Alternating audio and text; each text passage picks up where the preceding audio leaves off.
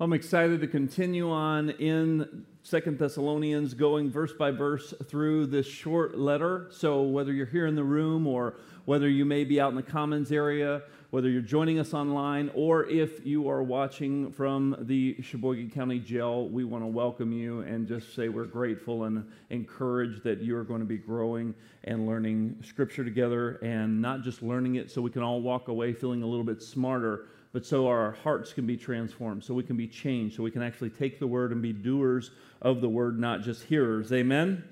So the main idea of the second chapter of 2 Thessalonians is to bring encouragement to the church. And the main idea, the main point, which is what we need to focus on and what we're going to focus on today, is that we need to be ready, that we need to be faithful, because Paul does deal with some end-time things here. He talks about some end-times events, and he does that also in 1 Thessalonians in that earlier letter. So, Paul never encourages nor challenges Christians to try to go and figure out the dates of the second coming of Christ or who the Antichrist is going to be. But so many people, that's what they get stuck on. That's what they get set on, and that's what they want to do. They want to just figure out who's going to be the Antichrist, when is Jesus coming back, and they search dates and try to find hidden meanings. And let me tell you, there are tons of books and sermons that have been preached and books that have been written about end-time apocalyptic events. And guess what? None of them agree with each other. So we can ascertain from that if none of these people who are studying this and teaching this agree with the exact dates, the exact times, who is it going to be, all those things like that, then we need to understand that that's not the purpose of it, because all firmly taught eschatological end-time predicted systems at some level are wrong, including my own, because we don't know the day, we don't know the time, we don't know the who, and we don't know all of the what. We don't even understand all of the symbolism of it. So that must mean that if I don't understand all of those things, that must not be the point, because the main point that Paul is driving home here isn't figure these things out. It's when these things begin to happen and you begin to see these things, be ready, be watchful, be faithful, stay true to what you know is right. So don't get afraid, don't let fear take hold, but rather be ready and be faithful. So with that in mind, why don't we go to 2 Thessalonians chapter 2, and let's just start off with the first couple of verses, and then let's talk about those for a moment. 2 Thessalonians chapter 2, verse 1 says, "Now concerning the coming of our Lord Jesus Christ and our being gathered together to Him, we ask you, brothers, not to be quickly shaken in mind or alarmed, either by a spirit or a spoken word or a letter seeming to be from us, to the effect that the day of the Lord has come." So obviously Paul's even saying, hey, there's people saying that in my name that I'm saying this is going to happen at this time, or these are the end times, or that so-and-so you've already missed it because Christ has already returned, or whatever the case may be. And these people were just freaking out, wondering, had they indeed missed the second coming of the Lord? They thought, oh no, have we missed this great event that we were so hopeful for? And Paul's saying, listen, if a spirit comes, if someone says it's from Paul, and they use my name to try to gain credibility, don't believe them, don't get alarmed, don't freak out. We're telling you, don't be shaken in mind, don't be deceived, because there's going to be some things that are going to have to happen first. In other words, Paul was saying, you think it's bad now, it's going to get a whole lot worse before the return of the Lord. And he said, so keep enduring, keep persevering, stay faithful, stay true to what you know is right. So hold tightly to what is true. I did not say hold tightly to your ideas or what you think is true or what others may tell you is true, but rather hold tightly to what is true. What is true? What is truth? Truth comes from Scripture. And it is the foundation of the Word of God that when people began to say, make this claim or that claim, that we can always go back to the foundation of Scripture, and we can test those things against the authority of Scripture in order for us to find what genuinely is true. A lot of us, man, and I can raise my hand in this. that a lot of us have our own ideas about what we want to be true, or things that maybe we've even been taught, or ideas that we have. And I don't know if your ideas about Christ's return come from Hollywood. I don't know if they come from something you were taught that this is the way it's going to happen, or some teacher that you follow that you've enjoyed listening to their interpretation of this or that. But the main idea of any of these types of teachings is so that we can be watchful, we can be hopeful, we can know that even though we may be suffering, even though we may be going through challenges, even though we may face tribulation and different issues that may be coming against us, the point is that we stay watchful, that we stay ready, and that we're faithful to God because He's faithful to us. Amen? And so hold tightly to what is true. One of our core values at Word of Grace is that we are willing to give up what we believe for truth because Scripture defines truth, not our ideas. Scripture defines truth, not our ideas. So that means we're willing to give up what we believe for the truth because I want to hold tightly to what is true. Let's read a few more verses, starting in verse 3 of chapter 2. Paul says this, "Let no one deceive you in any way. For that day will not come unless the rebellion comes first, and the man of lawlessness is revealed, the son of destruction, who opposes and exalts himself against every so-called God or object of worship, so that he takes his seat in the temple of God, proclaiming himself to be God. Do you not remember when I was still with you and I told you these things? And you know what is restraining him now, so that he may be revealed in his time. For the mystery of lawlessness is already at work.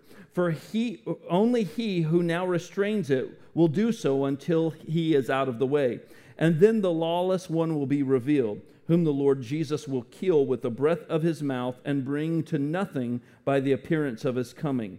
The coming of the lawless one is by the activity of Satan, with all power and false signs and wonders, and with all wicked deception for those who are perishing, because they refuse to love the truth and so be saved.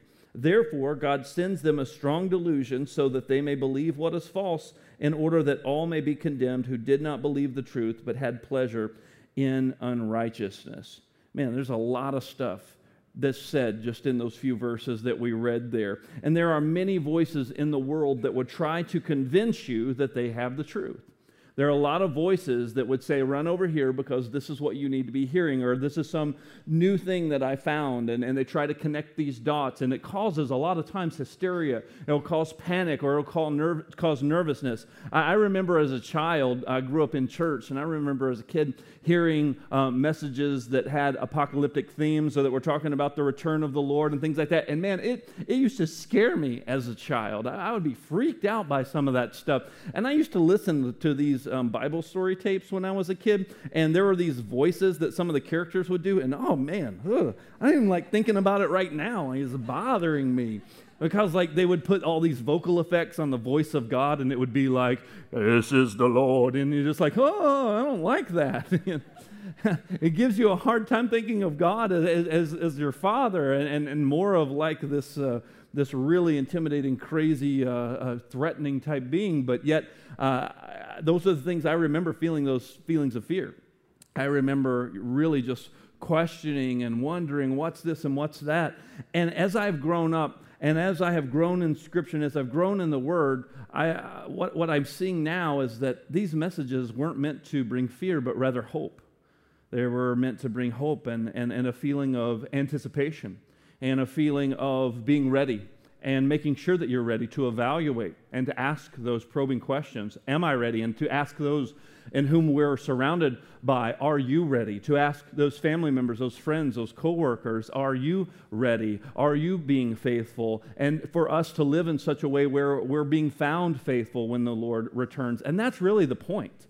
And so we need to stay anchored in the point instead of allowing fear to drive our understanding and interpretation of Scripture. There's a lot of different things that a lot of different people teach that all of these kind of vague imagery pieces mean. And honestly, to the people in Thessalonica, to which this was originally written, he did say they would understand some of it because he just told them, he said, you already know about some of these things. So they understood things that you and I are not even privy to because we're not the original recipients of that letter. And we can try to discern what it is that they understood about the letter, but at the same time, the point that we need to stay focused on is to be ready and to be faithful. There are many voices in the world that would try to convince you that they have the truth. And the Antichrist is going to come with miracles to wow people into following him. So here's the principle that we need to glean from this passage, is that we don't need to be people who are following signs and wonders, but rather follow truth as it's found in Scripture. Because someone can come and try to dazzle you and try to wow you with things, and you go, oh, wow, this person must be really spiritual, or this person must be really close to God, and we begin to follow them because of the things that they do. As a matter of fact, Jesus, when he was on the earth performing signs and wonders and miracles in front of people, there was a group of people, the Pharisees, the religious people, they wanted to see him do a trick, and they said, hey, Jesus, why don't you perform a sign for us? Why don't you do something? Make, rocket shoot from your fingertips, or, why don't you do something magical here? Why don't you perform a sign for us? They were challenging him. And instead of Jesus giving in to their request and performing a miracle or a sign in front of them, he let them know, he said, it's a wicked and perverse generation that's asking and demanding for a sign. You see, blessed are those who believe because they've seen, but more blessed are those who believe and have not seen. That's what this whole faith thing is about, is believing in what I have not seen, but I'm convinced and I know that it is true and it has changed my life from the inside out. And that's what I'm supposed to hold tightly to, that truth, that faith that has been stirred in me that is founded on the very Word of God. So don't follow signs and wonders. Don't follow every new popular teaching or teacher that comes along, because there's going to be fads that come and go, and we've seen this throughout the years. Just because someone has a bestseller book on the New York Times bestseller list, or just because they have their own television program, or just because they can amass a large following, doesn't mean that what they say is true. We need to exercise discernment and grow as followers of Christ in discernment to be able to compare what anyone says, including myself, against Scripture. And not just follow someone because we like them or because they have a charismatic personality. We also need to take that same type of discernment towards songs that we sing or music that we listen to. Just because something is necessarily on a Christian station doesn't necessarily make it true. I need to be discerning because there's many voices in the wind. There's many things that would want to lead you into other things and open doors into other things that can be really dangerous. And it's our job to be able to discern as individuals, as Christ followers. It's our responsibility to discern and not be led astray by every voice, because there's going to be a lot of things, and we've seen it in our lifetime, a lot of things that claim to be right, a lot of things that claim to be Christian, a lot of people who claim to have the answer or have the solution. People go, oh, I like what this person is saying. Just because it's popular doesn't mean that it's true. We need to remember that, because that's the same type of tactic that the Antichrist is going to use to wow people. People are going to be impressed. People are going to be wowed. People are going to want to go see what this person has to say and what they're doing, because they want to watch these things happen. And that's part of the sign of you're going to know this person's amassing this following, and they're doing so in a way where everyone's going, wow, man, this person is really incredible. This is really amazing. And you begin to look at the person, and you're keeping your eyes off of God, and you begin to look at the person. So make sure that we are not following signs and wonders, but we're following truth as described in Scripture. This is why staying connected in Christ-centered community is so vital. That's why Christ-centered community is essential. Because you and I can get off base, and I need people around me to hold me accountable to be able to say, hey, are you sure? Have you looked at that in Scripture? Or, hey, can you show me where you found that in Scripture? That's one of the greatest compliments that I think any preacher, any teacher of Scripture could receive, is could you show me where you found that idea in Scripture? Not, hey, good sermon. And I'll tell you why. Because it tells the person who is teaching, I care enough about this. I want to be able to discern and correctly see truth and not just buy into your ideas because I like you. Hey, I love you. I hope you love me. I hope we can get along. I hope you enjoy coming to church at Word of Grace or hearing me teach online or whatever the case may be. But can I tell you that we need to be sharpening one another and helping one another to grow, not just saying, oh, this person has all the right things to say, and I'm just going to take everything they say as truth. People are fallible. Ask my wife. We are fallible. We mess up. We don't get it right all the time. We may have our own ideas because I have my lenses, you have your lenses, and your lenses are made up of all of your experiences, made up of the way you were raised, made up of the way that you hear things, the way you receive things, the way you respond to things. And I can't make sure that every person is hearing all of the intentions that I want them to hear. So I have to depend on the Holy Spirit to do what I can't do. Because Derek's not that great, but the Holy Spirit's pretty awesome. And so I'm going to be depending on the Holy Spirit to make sure that you're receiving truth, and that if I say something that's not in line with truth, that it either gets challenged, it gets corrected, or that it just gets forgotten. Because I want our church to be a body of believers that's growing in pursuing the real God, not God the way we want Him in our image. For us to do that, we have to stay rooted and grounded and founded on the Word of God. Amen? And not chase our ideas. We should never go to the Word of God with our ideas looking for validation. So many times we get this idea, and then I want to go to the Scripture. Oh, let me back up my idea. No. Our ideas should come out of Scripture. The way we see God should come out of Scripture. So therefore, it's built on that, not me trying to find something to back up the way I want God to be. Then we begin to cherry pick Scriptures and make God into our own image. And we began to make our own scrapbook version of Scripture, and we like to make it the way we want it and the way that it will accomplish and fit our agenda. But we need to hold tightly to what is true, and what is true is not my idea. What's true is the Word of God. So I need to be willing to give up what I believe, what I think, my own ideas, for the truth of the Word of God. And I can tell you in my life, that has been challenged so many times, and I'm so grateful for the body of Christ.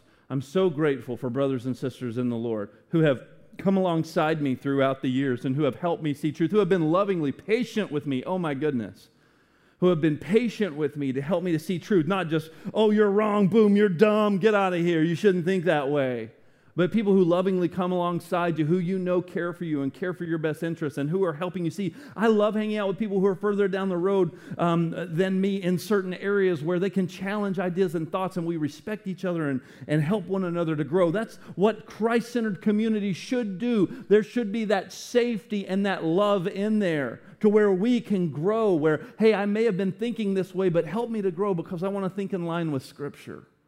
I want my view of God and my expectation of God and the way that I'm applying Scripture and understanding and interpreting Scripture in my life, I want it to be based off of the solid foundation of the Word of God and not my idea or my upbringing. Amen?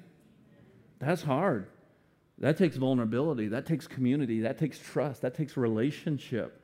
But that's how we're going to be able to continue to move forward through suffering, through persecution, through deception, through false voices, through wolves in sheep's clothing, through people who want to come and tickle our ears and want to make us just feel good, where we're challenging one another, where we are helping one another to grow. Hebrews 10, 24 and 25, the writer of Hebrews says this, "And let us consider how to spur one another on to love and good deeds. Let us not neglect meeting together, as some have made a habit, but let us encourage one another, and all the more as you see the day approaching." Man, this sounds like an encouragement to go to church, and the church ain't even that old when that was written.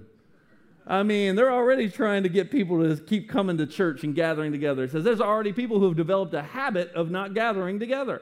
They're already in the habit. In other words, they said, we can handle this on our own. We got this on our own. We don't need to gather with other people.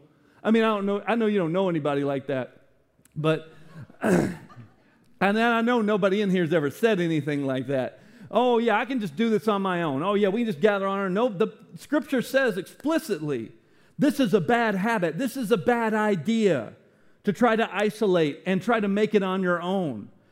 And he puts it in the context of considering how to encourage one another to do good works, to actually live out the faithfulness and the fruitfulness of a follower of Christ, to spur, to encourage one another, to challenge one another, to sharpen one another, to point one another to good works, and to not neglect gathering together. Some people have done this, but especially as the days growing darker, as you're beginning to see things ramp up and evil ramping up, man, as you see the day of the Lord approaching, you need to be gathering even more. You need to make it even more of a priority.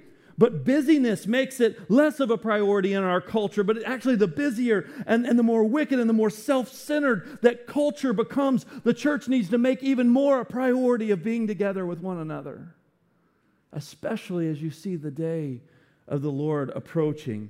You know, when we look for something more or something deeper outside of the gospel, then we are susceptible to other voices. We need to stay encouraged and connected with one another because we have this tendency in and of ourselves to look for something more outside of the gospel. And when we began to drift and look for something more outside of the great mystery of Christ crucified, that a sinner like me can be forgiven and called a son or a daughter of God because Jesus' sacrifice of love, when I'm looking for something more and I become dissatisfied with that and I am longing for something that I will quote unquote call deeper or something that is more, man, I am so susceptible to deception at that point. Because what could be greater than receiving forgiveness of my sin, restoration, reconciliation in right relationship with Almighty God, and despite my inability to fix my sin problem, Jesus Himself fixed it, gave me what I didn't deserve, instead gave me His grace, and now I am received a spirit of adoption from Almighty God, where I call Him my Father. And you're telling me you want something else? You're telling me that there's something more out there? You're telling me there's something deeper, there's something greater? Paul said the great mystery has been revealed. It's Christ in you, the hope of glory. That's what I need to be growing in. That's what I need to be deepening my heart in, is in that principle and that truth and that revelation. That's where my joy comes from. That's where my commitment, that's where my readiness, my faithfulness comes from. Not from something more or something deeper, but out of the depth of the love of God that, man, I could keep exploring that subject and still not really get a hold of it. Because it's too deep. It's too wide. There's no end to it. And then the more I think about it, man, it should just mess me up. And the fact that we want to be entertained as Christians by something more than the gospel, that shows me that we, all of us, have a tendency to drift from valuing what God values. And when we drift from valuing what God values, we become open to other voices. All of a sudden, we begin to be pulled this way because, ooh, this is new, this is shiny, ooh, I like this. It's like the Tesla truck. Oh, what is this?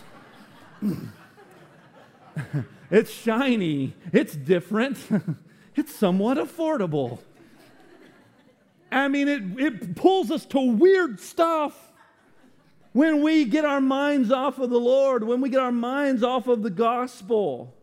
Because listen, the gospel is the good news of Jesus Christ. It is the good news that you and I could never fix our sin problem in our own strength. We could try, and we have tried. We've tried to offset the bad that we've done with the good that we've done, and we feel better about ourselves, and we deceive ourselves into thinking we're good people. But that doesn't erase the fact that we need a Savior, no matter how good we try to be. And the fact that Jesus has given us this incredible gift freely, and He took the punishment that you and I deserved. He who knew no sin became sin for us, so that we might know righteousness, so that we might be in right standing with God. Friend, can I tell you, there is nothing deeper or greater than that. Hold tightly to that truth. If something all of a sudden becomes more attractive than Jesus, if it's Jesus, plus this, can I tell you that you're probably being drawn into something that is not based on Christ, something that is not glorifying God, something that you're chasing after more than Him, because it's not like Jesus is holding the door for all of the good things God wants to give you. Jesus is holding the door. He is the door, and He's what's behind the door. There's nothing greater than Jesus. There's no one greater than Jesus. There's nothing else in this life that will satisfy more than Jesus. There is no more spiritual that you can be other than chasing after and pursuing, knowing Jesus more. It's all about Christ and the cross and what He did for you and for me. And I could stay on this soapbox for a long time because I want us to get this in our heart. It's got to get deep within us because we live in a day and age where we get kind of discontent, familiar, tired, and we go, oh, I've heard that message, especially around Christmas and Easter, right? I've heard that message. I know that message. That's familiar to me. Even when we go through religious rituals and when we go through different sacraments in the church, when it's time to receive communion, oh, I know how to do this. I'm familiar with this. And we treat things that are supposed to be sacred as if they're common. Gathering together, assembling together, we treat it as something that is common instead of something that is sacred. Even reading and opening the Holy Word of God, we treat it as just common when it's sacred. Talking to God, the opportunity that we miss out on the sacred because we've become so familiar and we're like, I need something new. I don't know, I need like a new Bible or, I mean, we got a new worship pastor. And then it's going to be a while. Or like, can we get something else new?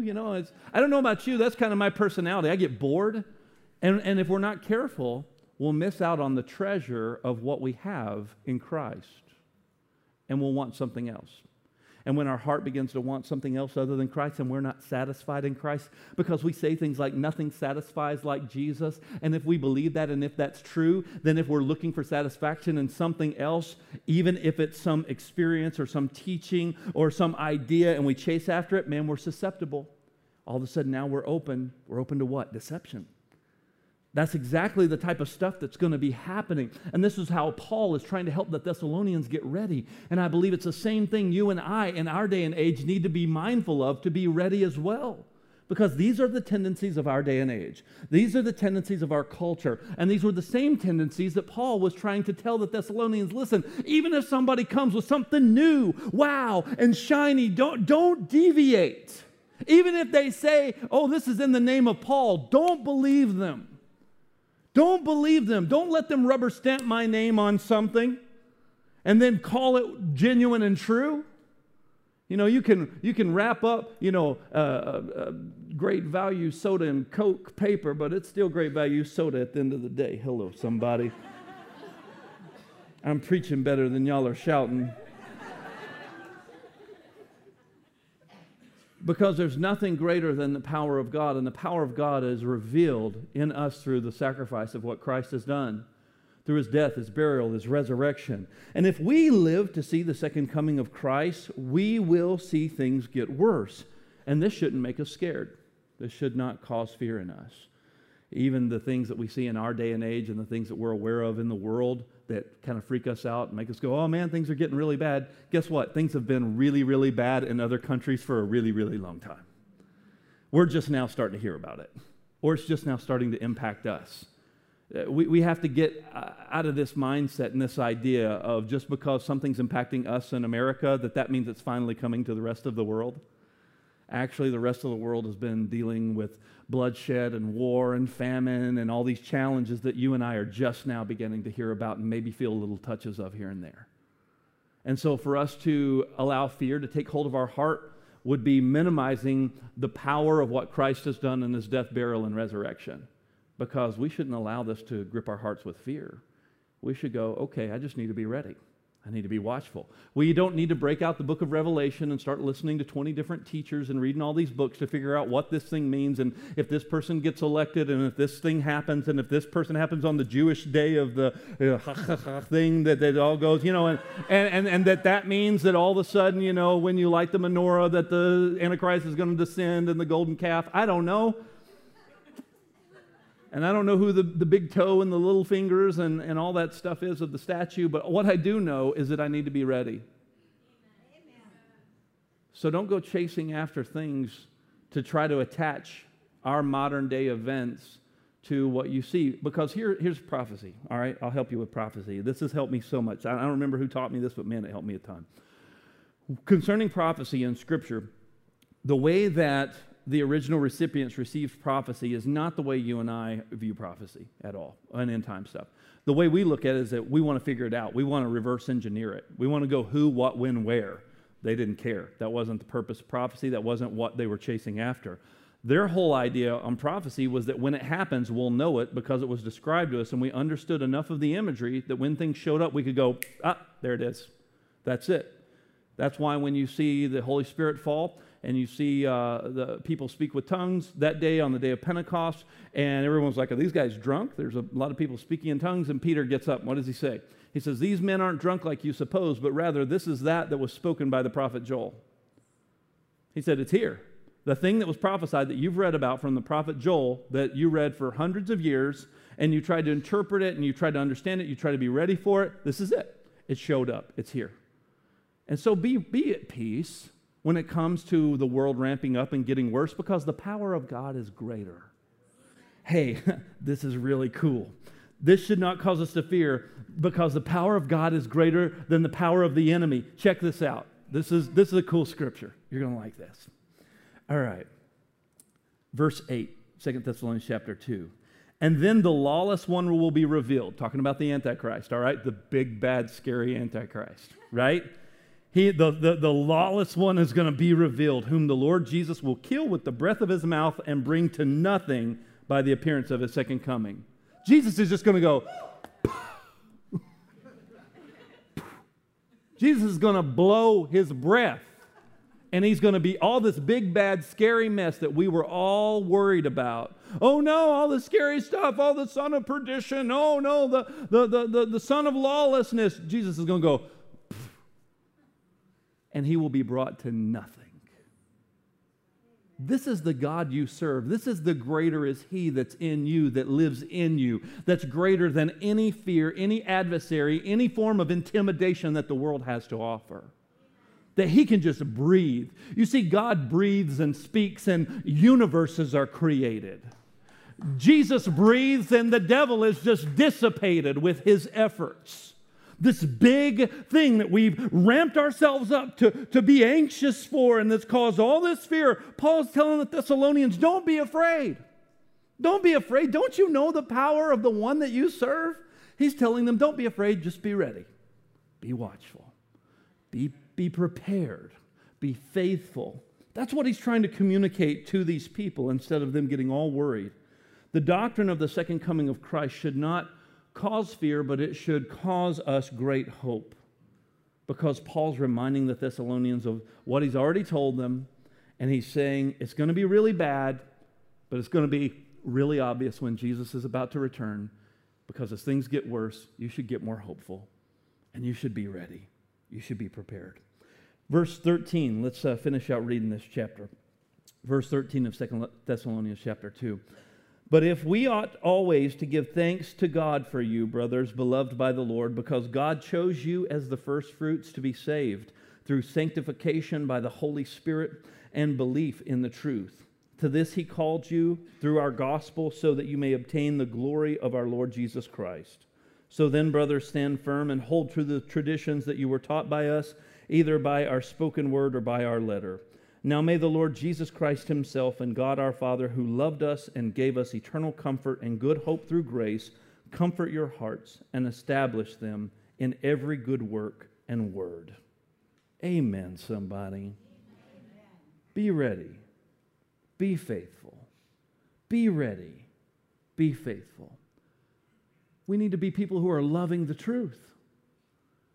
He said that those who ultimately reject the truth, they're ultimately going to reject that good gift of his free grace, and then they're going to ultimately get what they want, to live eternally rejecting the grace of God and being removed from his presence. But because we've trusted in his power, his love, his grace, that he's greater, and we've put our rest and our hope and our assurance in him, we can actually be full of joy. We can actually be full of comfort. We can actually have the reason to be able to be anchored, to continue to persevere, to move forward, even in spite of suffering, even in spite of challenges, even in spite of fear.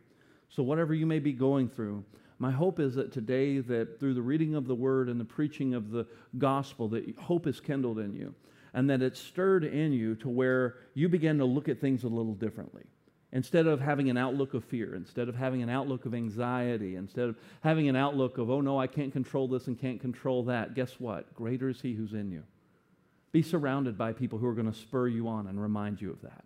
Surround yourself in Christ-centered community with people who are going to keep you anchored and keep you sane as days grow darker. Don't be afraid.